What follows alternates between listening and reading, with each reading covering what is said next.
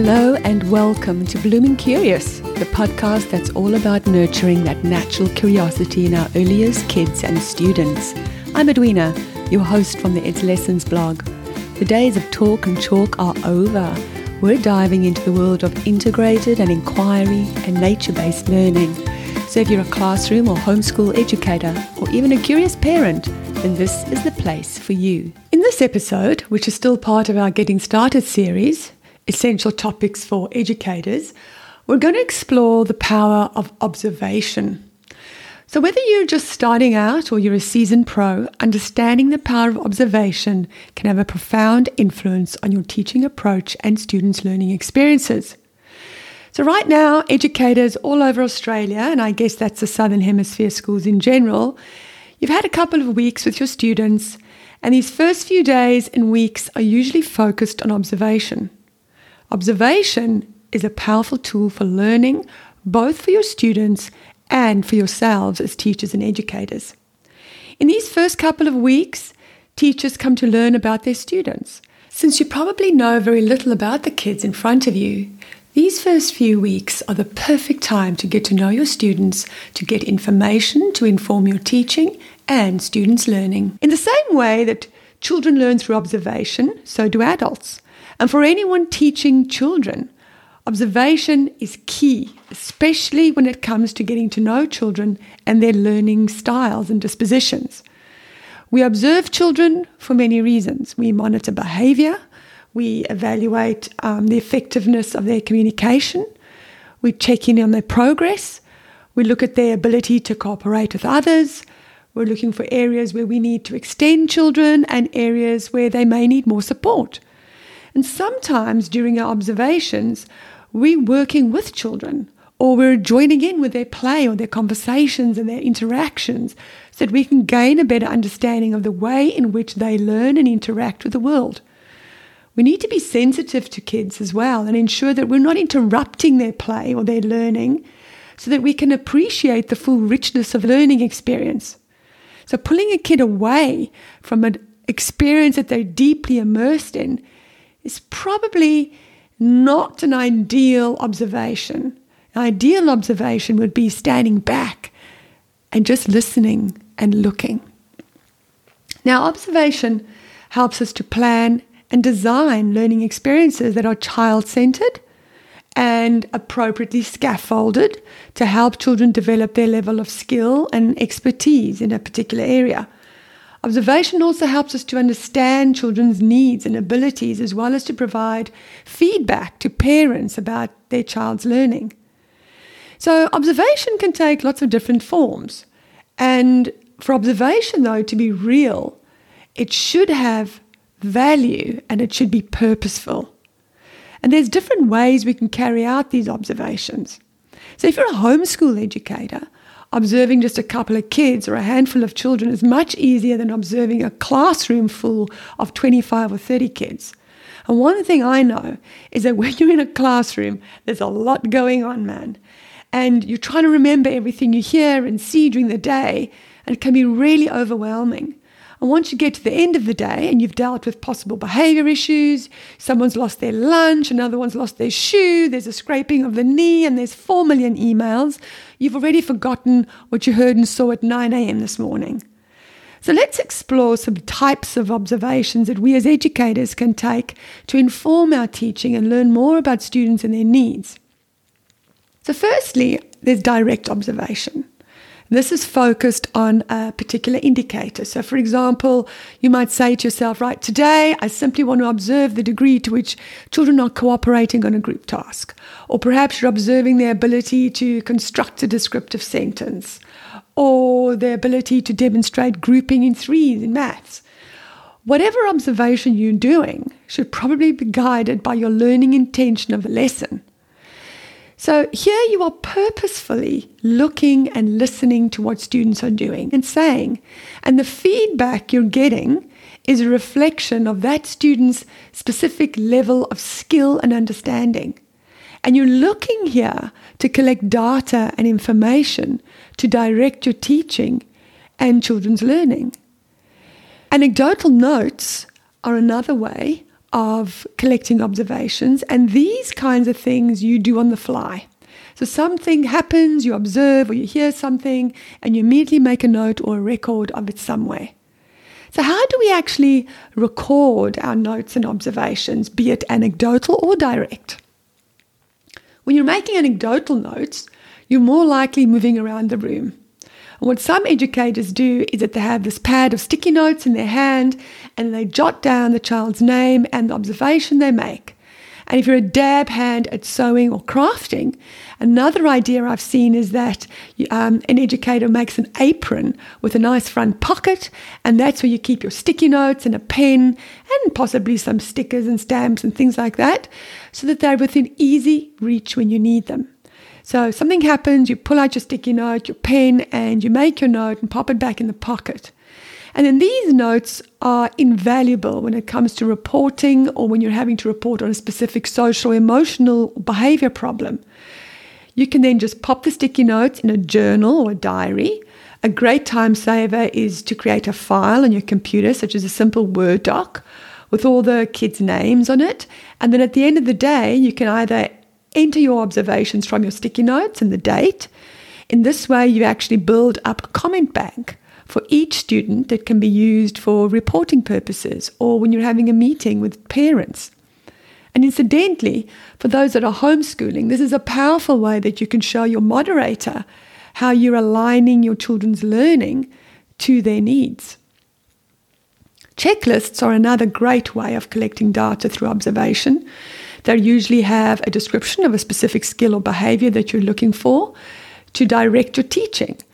And it links directly to direct observation. So, for example, you might be looking at pencil grip in pre-primary or cutting skills, or perhaps the ability to identify the beginning sound or a word, or perhaps it's being able to ask an open-ended question or use materials purposefully. So checklists are an effective way for collecting data quickly. And I've actually got a great little checklist on my website for when you're doing investigation or you're getting kids to work in small group projects. I'll place a link to the checklist in the show notes, so make sure you go there and get that. Photographs and videos are another great way to document children's learning. The great thing about this method is that it makes learning visible to parents too, and again, a great visual reminder of a child's skill level. So unless you have a photographic memory, this is actually a great tool. I've used it to photograph children's pencil grip at the beginning of the year, for example, or the way they hold a pair of scissors. And then you take another set of photographs at the end of the year to demonstrate growth and achievement of a particular skill. Video is also great for recording reading and writing. And again, you collect another sample at the end of the term to demonstrate growth. One of the apps that's great that I know a lot of teachers and certainly my school and myself have used is Seesaw. It's a great app for collecting evidence, but also for sharing with parents exactly what their kids are doing during the day and how they're learning. And it's also amazing because you can actually go back to that when you're doing your reports. So Seesaw is a great way of just reminding you exactly of what your kids have done or achieved during the term or the year. Now, observation boxes, this is just a term I've coined for another method I like to use. And I know there have been educators before that have asked me about it and I've shared it with them. I've never really taken to making marks or symbols to describe children's learning in my observations. I prefer writing a note. It's much more time consuming, I know that, but I believe it gives you a more accurate picture of the child. It's a combination really of a checklist and an anecdotal note, but for a specific intention. So I've created this document and I'm going to give it to you for free on my website. I'll leave a link in the show notes, so make sure to go and get it there. Anyway, I've created this document that's basically just a set of boxes, and in each box I type or write the child's name. I print off a whole bunch of these and I create a booklet. And at the top, I write down the behavior or the skill or the learning intention I'm observing. And then I just enter my observations for each student. I use it for anything from individual task completions to anecdotal notes and even assessments. I find it's just a nice way to keep things in order. And of course, you could do the same thing digitally, like I mentioned before, like adding your anecdotal notes to a Word document.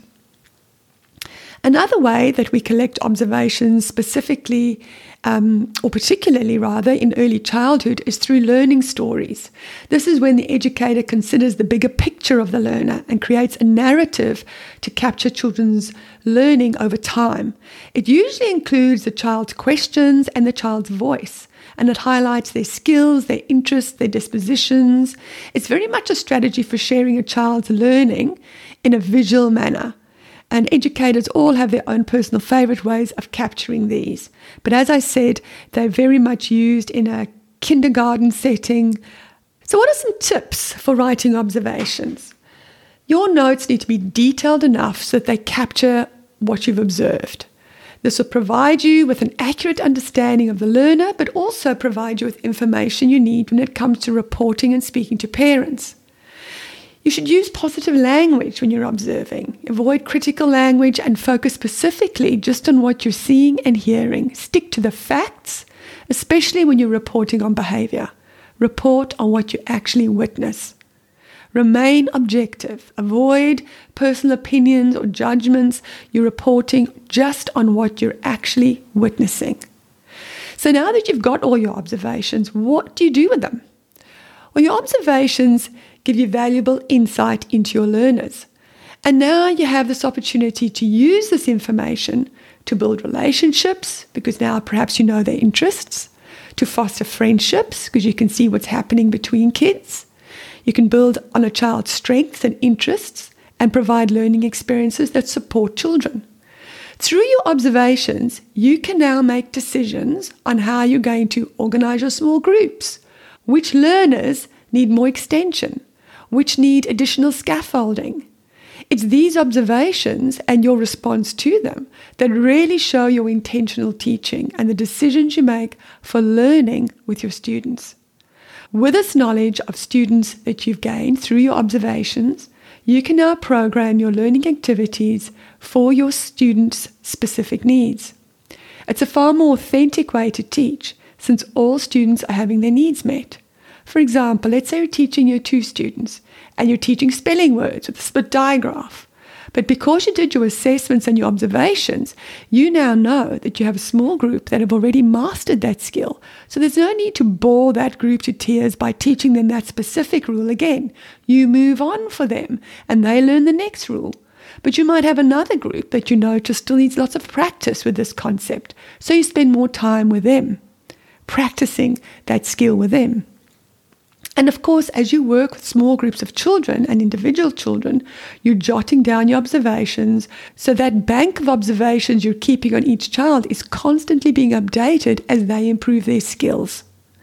This whole cycle of observation, planning, teaching, observation is a great way not only to demonstrate your intentionality as a teacher, in other words, showing that you know what you're doing, but students appreciate it too, because their needs are being met.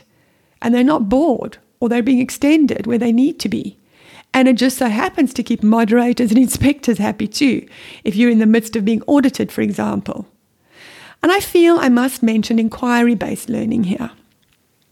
Observations are key to gain insights into children's interest and capitalizing on those teachable moments when you're outside and a child becomes interested in a bug they found, for example, or the water that's been puddling in one area for ages, or the ibis that visits the yard.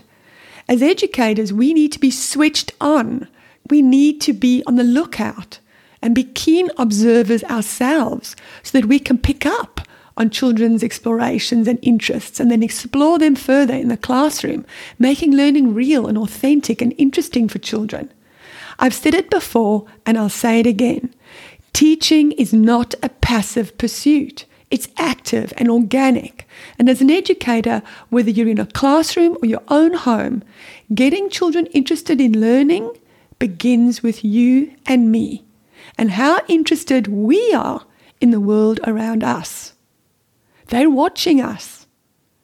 So we need to really model what it means to be interested, and interesting, by the way.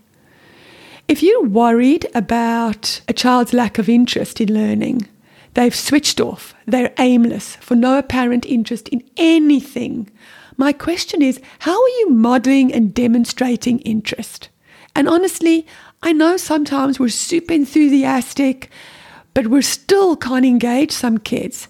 It just takes time, and you'll be surprised. That kid that you think you can't get through to, suddenly they do or say something that makes your ears prick up, and you realize you're making a difference. Or you get a note from them at the end of the year telling you how much they learned, and you break into tears because you thought you couldn't break through to them. And it's often at the end of the year when it's all over that you suddenly realize, good golly, I did actually make a difference and do a good job. So when it comes to making those observations, perhaps we as parents and educators need to start observing ourselves first so that we can realize our own strengths and limitations and work on those together with children. Now, we only have 2 more episodes to go in this series on how to get started with teaching, and then we'll be focusing on inquiry-based learning. If that is something you're curious about, then why not subscribe and follow so you get automatically notified when a new episode is published. And I just want to thank you for being here and listening to this podcast. It means so much to me, and I really hope that you find some value in it. And if there's anything that you would like to ask and maybe be addressed on the podcast, I'll leave a link below where you can leave a message, a voice message, and perhaps I can answer it on the podcast, if not in person. I'll see you next week, and until then, remember that curiosity is a superpower. So stay blooming curious.